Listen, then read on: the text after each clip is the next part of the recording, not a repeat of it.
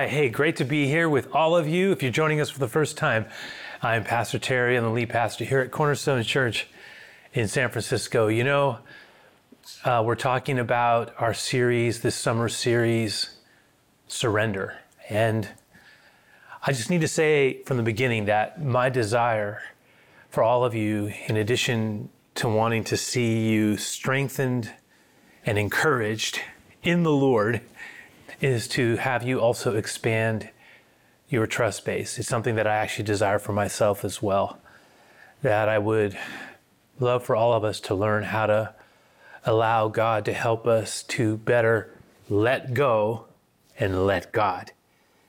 And a lot of that is going to mean addressing our fears and some of our past experiences, places that we have identified either out of our insecurity or out of a false sense of security as, you know, things that we can't be without. And yet there are times where God is going to remind us that moving forward is going to mean also letting go and trusting Him in ways that were maybe different than what we would have been comfortable with in our past. But the Lord is trying to teach us how to break out of our comfort zone so that we can move into places of expansion and growth and new life. And, you know, that's His will for all of us. In fact, I just want to pray over this word. And even now, Lord, I just ask that as we return to our study, as we make this space for You, as we give You the gift of our worship and our thoughts and our minds, we bring them to a point of focus and intention, that You would just meet us exactly where we need it most. Just as You have come to humanity and You gave Yourself, Lord, in Jesus, so You would come to us and meet us in the place where we need it most. I don't know where that place is. I know some of us are filled with great struggle. Others of us may be having a hard time with adjusting to new realities, or we look a little bit down the road and it's intimidating. In all of these places, we want to ask You to help us to surrender, reminding ourselves, as we talked about last week, that the center of Your will is the safest place in all the world. And Lord, we just want to, again, open our hearts to You. We pray this prayer in Jesus' name. Amen. So I want to return again to the story of Joseph. And I want to draw a spiritual and emotional life from it. I really do. And by the way, if you're just joining us and you've missed some of the previous weeks, feel free to catch up. You can do that by just going online and looking at the messages from the past weeks and months, and even the previous year when we started out with this journey that we're now well into, when we were caught off guard, and we talked about what it meant to be resilient and to respond in ways that were more hopeful and positive. And so there's a lot of that. And then we've been connecting that a lot with the story of Joseph. So you can go back and review that. You can do that through our app as well. And of course, it's available also on some of our other platforms. But we left off last week with Genesis 43. The brothers, the sons of Jacob, were feasting as the guests of the mysterious and powerful Egyptian ruler who was known as Zaphnath-Paneah. It was the name that had been given to Joseph by Pharaoh. And it meant one who interprets dreams, or even more precisely, one who discovers hidden things. And Zaphnath-Paneah had been unpredictable. He had been, if you recall, hard to understand and at times harsh, almost irrational. And then upon their return with Benjamin, he had become unexpectedly kind and hospitable to an extreme. And, his invitation, the bottom line was this: there was an unmistakable aura to the man. He seemed to possess, at least at first glance, some of those supernatural powers the Egyptians said he did. I mean, he was young, not quite 40. He was handsome and shaven and made up and dressed, with the finest that Egypt had to offer. And that, I guess it was kind of an invitation to dine at the palace was both unexpected and unsettling. When they arrived, Zaphnath-Paneah wants you to come and dine with him. It was an invitation they couldn't refuse, despite their concerns. And I'm sure that they were thinking things like, well, why is he extending that offer? The offer they couldn't refuse, right? It just didn't make sense. Why had he taken such an interest in them? And then, of course, when they started and they gathered there in the big hall, there were the seating arrangements, and they were seated from the eldest to the youngest. And that was also a little troubling. I mean, who told him? How did he know? Maybe they asked one another, did you mention to him our ages? How does he know that? And then, of course, Benjamin was given more food than the rest of them. And, what do you do? It was unsettling, the whole thing. But as the night went along, his kindness and largesse overwhelmed their fear, and there was an unmistakable joy as they prepared to start their journey northward back to Canaan the next morning with Simeon and Benjamin and their sacks full of grain. I mean, by any estimation, things had gone so much better than any of them could have envisioned. And they had no idea what was coming. The final test that they were about to be given. Let's look at Genesis 44, verse 1 together. Look what it says. Then he, that's Joseph, commanded the steward of his house, fill the men's sacks with food, as much as they can carry, and put each man's money in the mouth of his sack, and put my cup, the special cup, the silver cup, in the mouth of the sack of the youngest with his money for the grain. And Joseph's steward did as he was told. And as soon as the morning was light, the men were sent away with their donkeys. And I can just imagine them, this little caravan, as they rode off into the morning light, as the dawn opened up on the Egyptian day with the beauty of the desert and the pastels. I mean, a beauty that is distinct and I'm not going to say unrivaled, because there are many types of beauty in this world, but desert beauty is a beauty all its own. And if you ever get a chance, just even to see some of the beauty of the desert in our beautiful state of California, Joshua Tree, but even just not that far away, and Bryce Canyon and Grand Canyon and Zion, and just some of the amazing places that, even Death Valley is absolutely gorgeous. The desert beauty is unlike any other kind of beauty. It's sedate, and at the beginning of the day, it is just in its own way almost astonishing. Like you can just move your soul, and I think they must have felt like, $1 million, to use the phrase. I mean, they must have felt so happy. Everything was great. This was all too good to be true. Clearly, Jacob's prayers had been answered.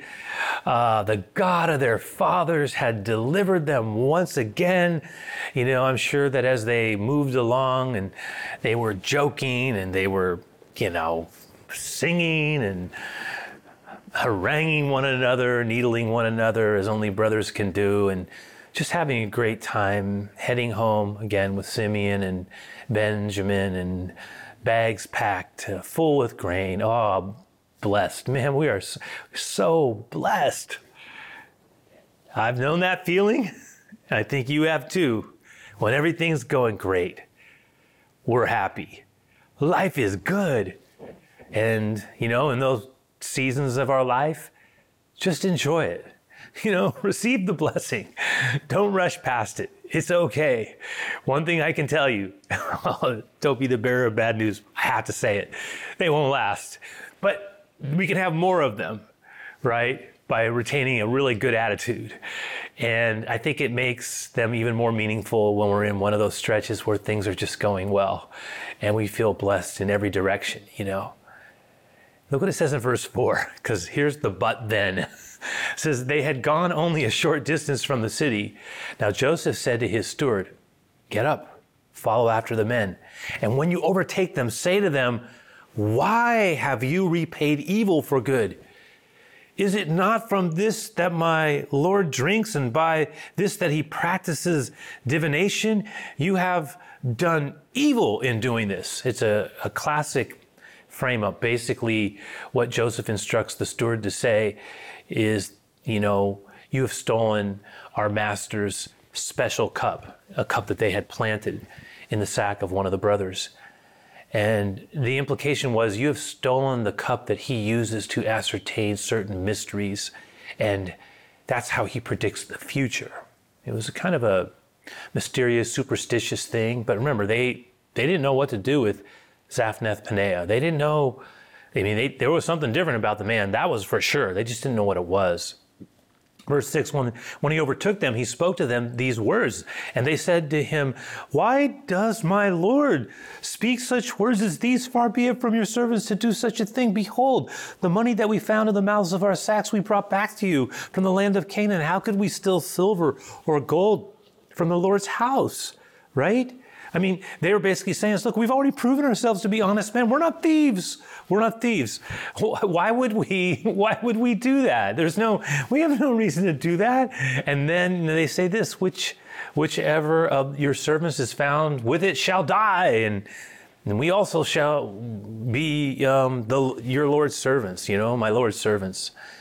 And I have to believe that even though it's not mentioned here, I'm just going to assume it was Reuben who made the statement. I call him Reuben the escalator. If you find that in any of our bags, that one will die. Remember, he was the one who had offered up his two grandsons if Benjamin didn't come back. Jacob's grandsons, his sons. Anyway, verse 10, it says, he said, let it be as you say. He who is found with it shall be my servant, and the rest of you shall be innocent. Then each man quickly lowered his sack to the ground, and each man opened his sack. So far, so good.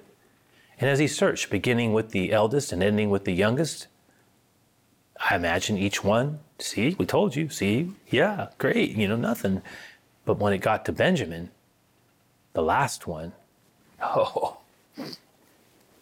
that's where it had been planted. It was found in Benjamin's sack. And when they saw it, they tore their clothes.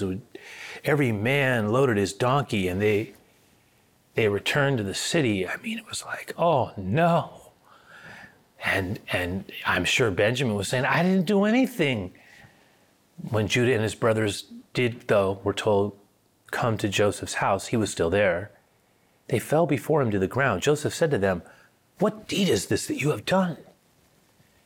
Do you not know that a man like me can indeed practice divination?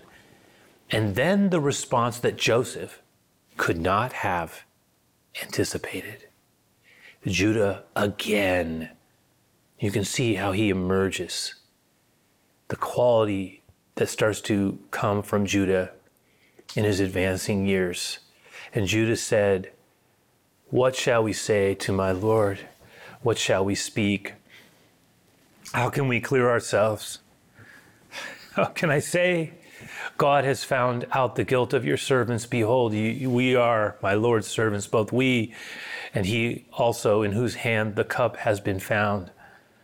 And so far from abandoning Benjamin, the one who had been favored by Jacob as Joseph before him, and the one whom he had given more food to intentionally as a way of testing them, Judah appeals that they be treated the same. In other words, he doesn't say, you take Benjamin.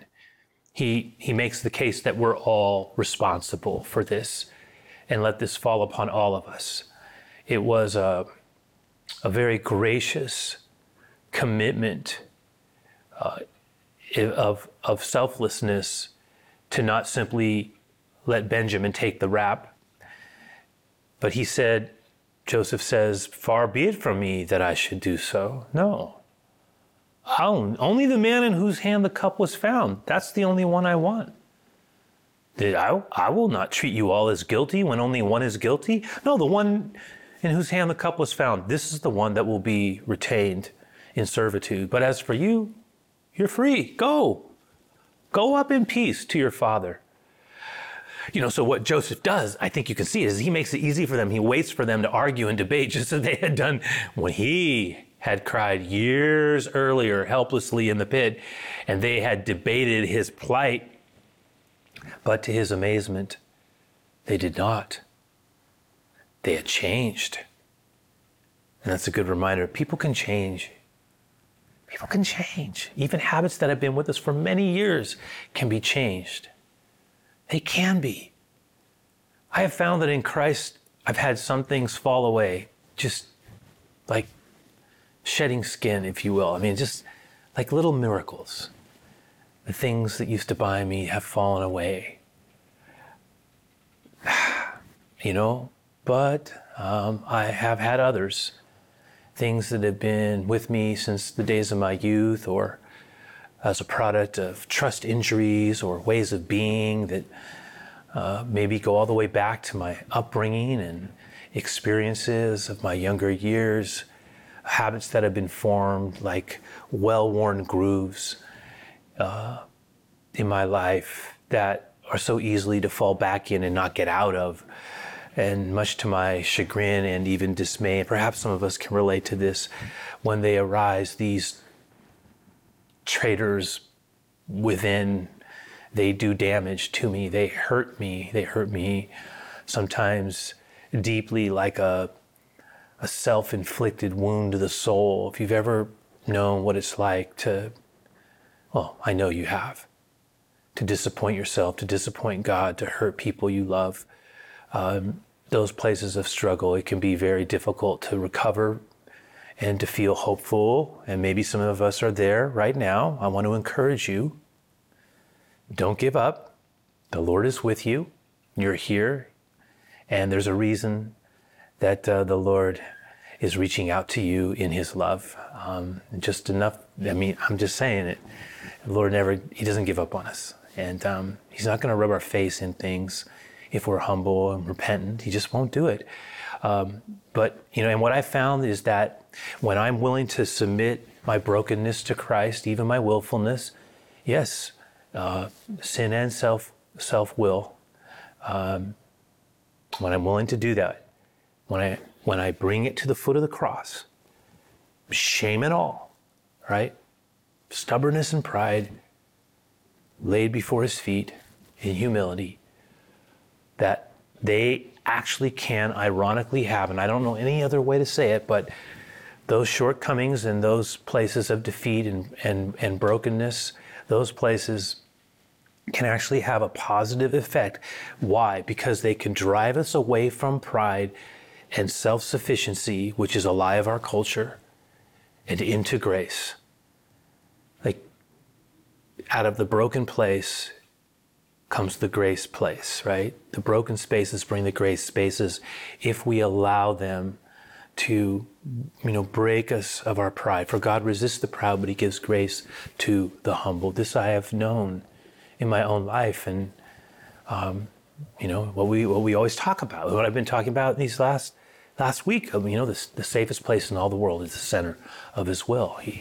He welcomes us right there. Paul called these things in his life, he called them thorns, right? He talked about having a thorn in the flesh, kind of area that was, it was a unique area of struggle, is what it was.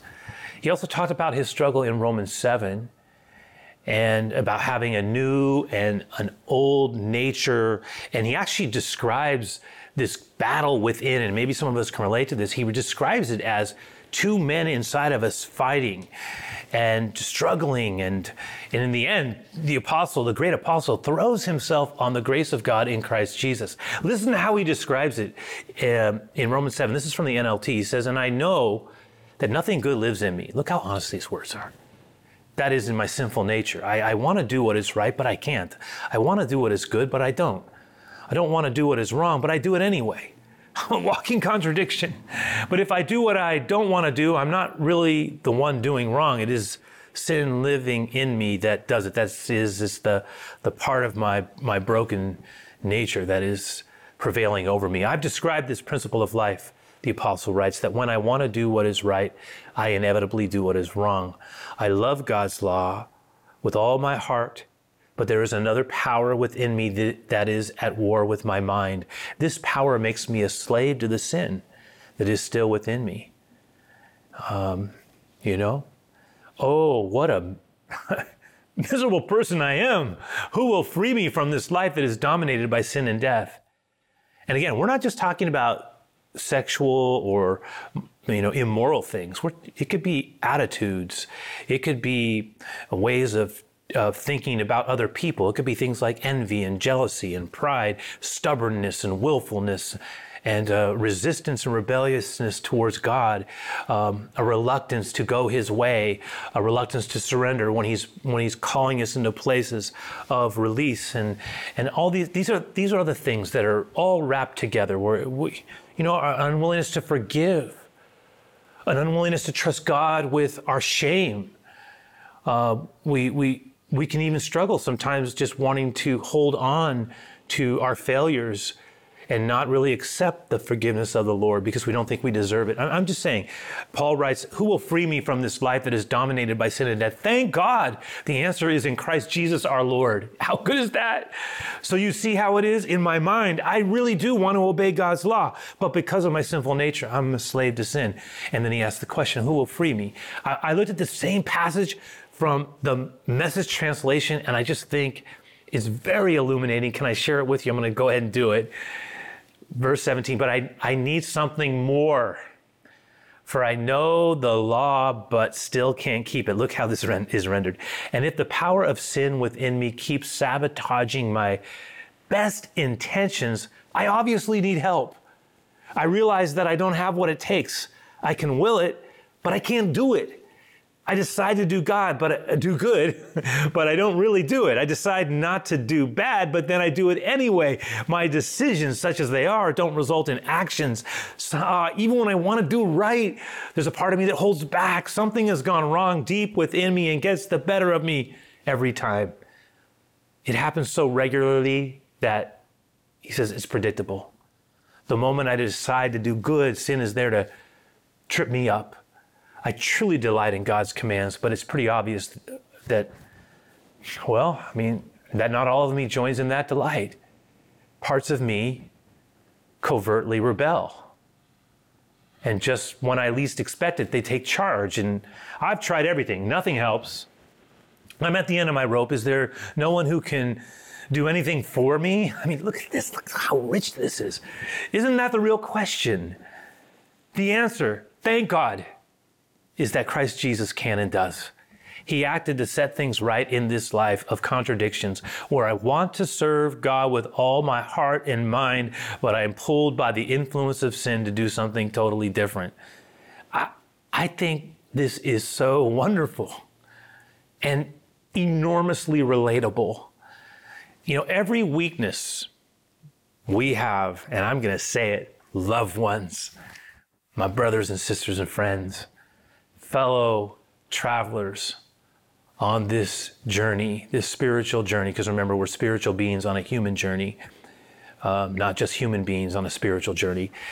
Every weakness we have is an opportunity for Jesus to show his strength in our life. Oh, thank you for that, Lord.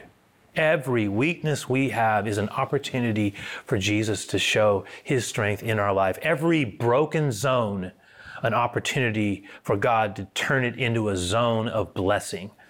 From a broken zone to a blessing zone. That's what I'm talking about. That's what God can do. And I've heard it said, and I've seen it happen. And this is a beautiful way of summarizing what we just have been reading and what we've just said.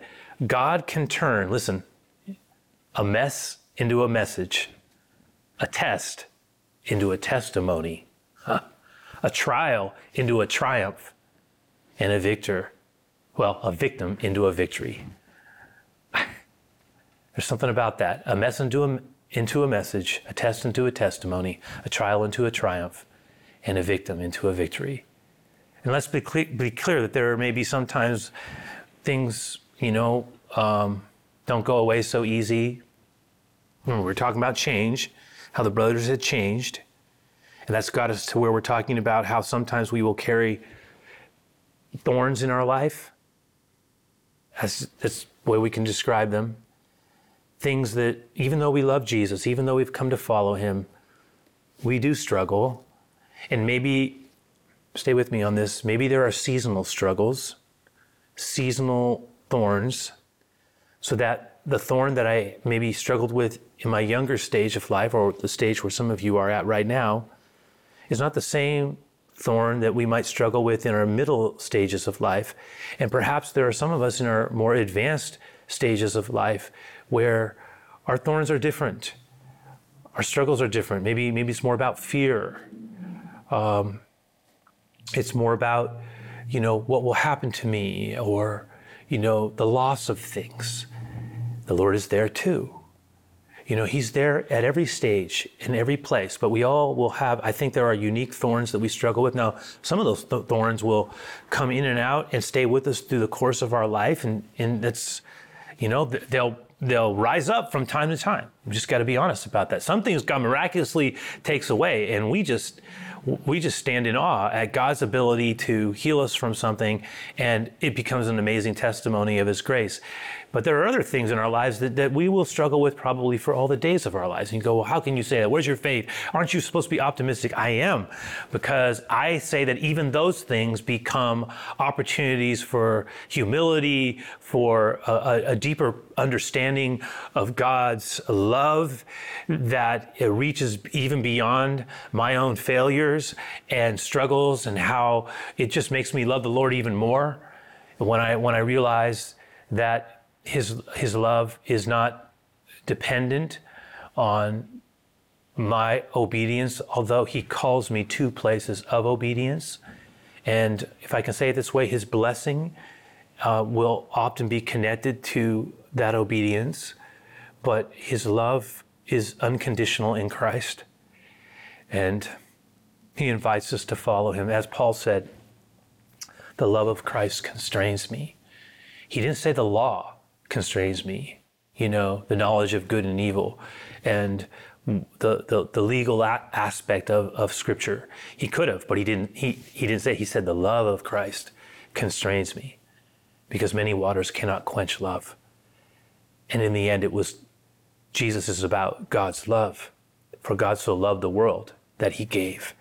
It also is about the ugliness of sin and its impact, that it required God to give such a beautiful thing, that Jesus became broken for us. And every time we receive communion, like some of you are doing at Reardon today, every time we receive communion, we experience a reminder of how much we are loved, even in the context of that brokenness.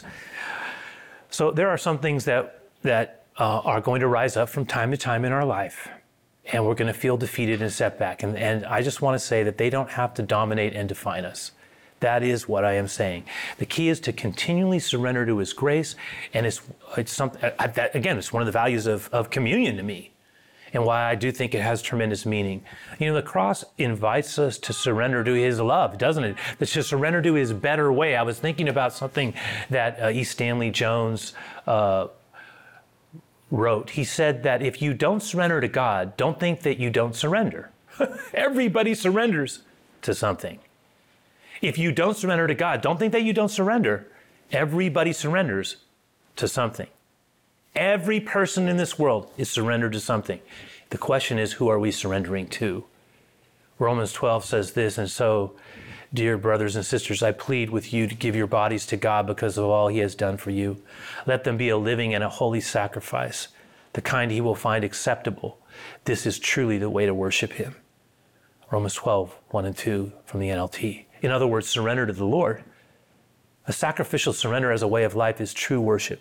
It's also the pathway to true joy and happiness. It was Elizabeth Elliot, another writer that I greatly admire. She said, listen to this one, anything given to God can become a pathway to joy. Anything given to God can become a pathway to joy. Let's just finish up the passage here. Watch what happens. Then Judah went up to him and said, "Oh, my Lord." I just go back to Joseph and Judah and how he's going to plead for his brother. Watch this. Judah went up to him and said, "Oh, my Lord, please let your servant speak a word in my Lord's ears, and let not your anger burn against your servant. For you are like Pharaoh himself. My Lord asked his servant, saying, 'Have you a father or a brother?' And we said to my Lord, 'Yes, we have a father, an old man, and a young brother, the child of his old age. His brother is dead.'" They were talking about Joseph. "And he alone is left of his mother's children, and his father loves him. Then you said to your servants, 'Bring him down to me, that I may set my eyes on him.' And we said to my Lord, 'The boy cannot leave his father, for if he should leave his father would die.' But then you said to your servants, 'Unless your youngest brother comes down with you, you shall not see my face again.' And when we went back to your servant, my father, we told him the words of my Lord. And when our father said, 'Go again, buy us a little food,' we said, 'We cannot go down if our youngest brother goes with us. Then we will go down, for we cannot see the man's face unless our youngest brother is with us.' And then your servant, my father, said to us, 'You know that my wife bore me 2 sons. One left me, and surely he has been torn.' And I said, 'Surely he has been torn to pieces, and I have never seen him since. But if you take this one also from me, and harm happens to him, you will bring down my gray hairs in evil to Sheol, the place of departed spirits, to death. Now therefore, as soon as I come to your servant, my father, and the boy is not with us, then as his life is bound up in the boy's life, as soon as he sees that the boy is not with us, he's just going to die. And your servants will bring down the gray hairs of your servant, our father, with sorrow to Sheol, to his death. For your servant became a pledge of safety for the boy to my father, saying, 'If I do not bring him back to you, then I will bear the blame before my father all my life. Now therefore, please,'" this is what I'm asking you, "O Zaphnath Paneah, please let your servant, let me remain, please, instead of the boy, as a servant to my Lord. I want to take his place. Let the boy go back with his brothers. For how can I go back to my father? The boy is not with me. I want to give my life for his. I fear to see the evil that would find my father. I am moved by the loyalty. Judah offers himself, touch me, as a ransom. I will pay the price with my own life to honor my father and to set my brother free." By the way, who does that sound like? Who does that sound like?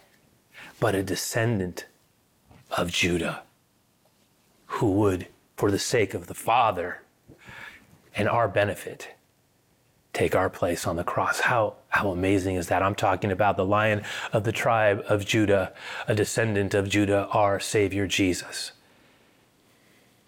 Wow. Hey, what I want to do now, before I come back around, is have us share a song. It's called Scars. And watch how this song weaves together the idea of these 2 themes that we have sat with. Right? The themes of trusting God, and then with our wounded places and the scars of our life, and then also how the Lord becomes the one who bears the scars for us. Watch the connection, how all of this is woven together.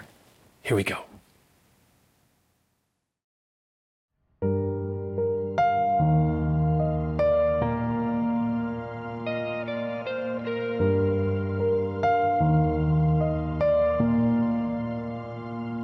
Waking up to a new sunrise, looking back from the other side.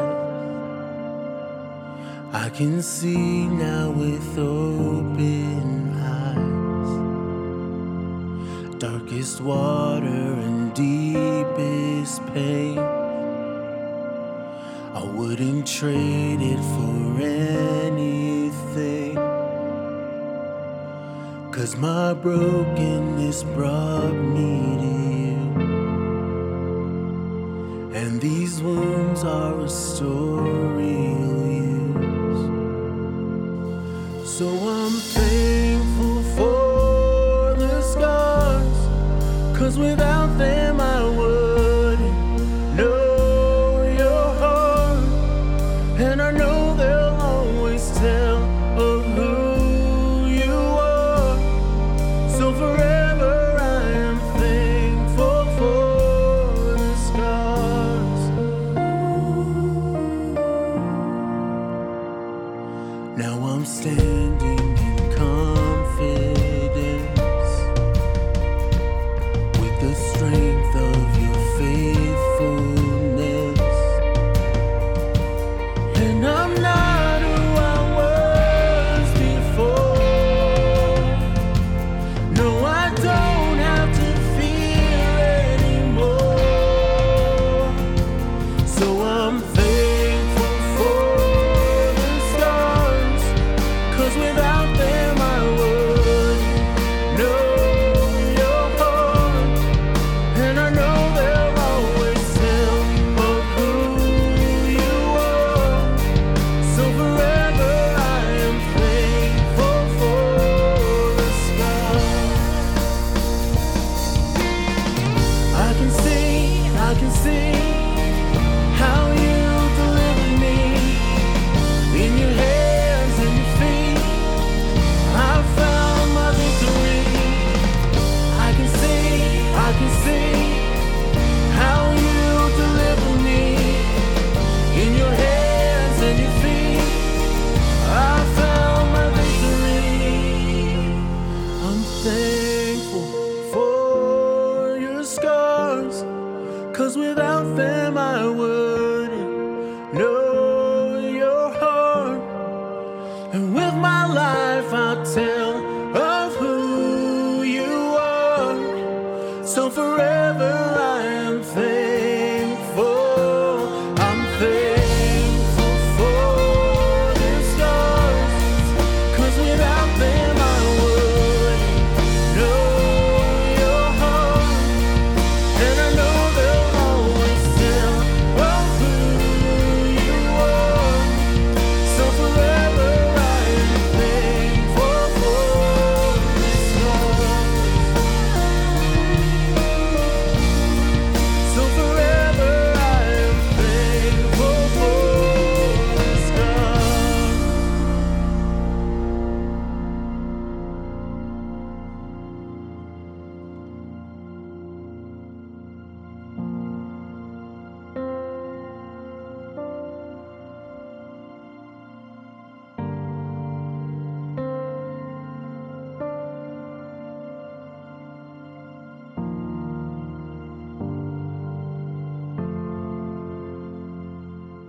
I'm thankful for the scars.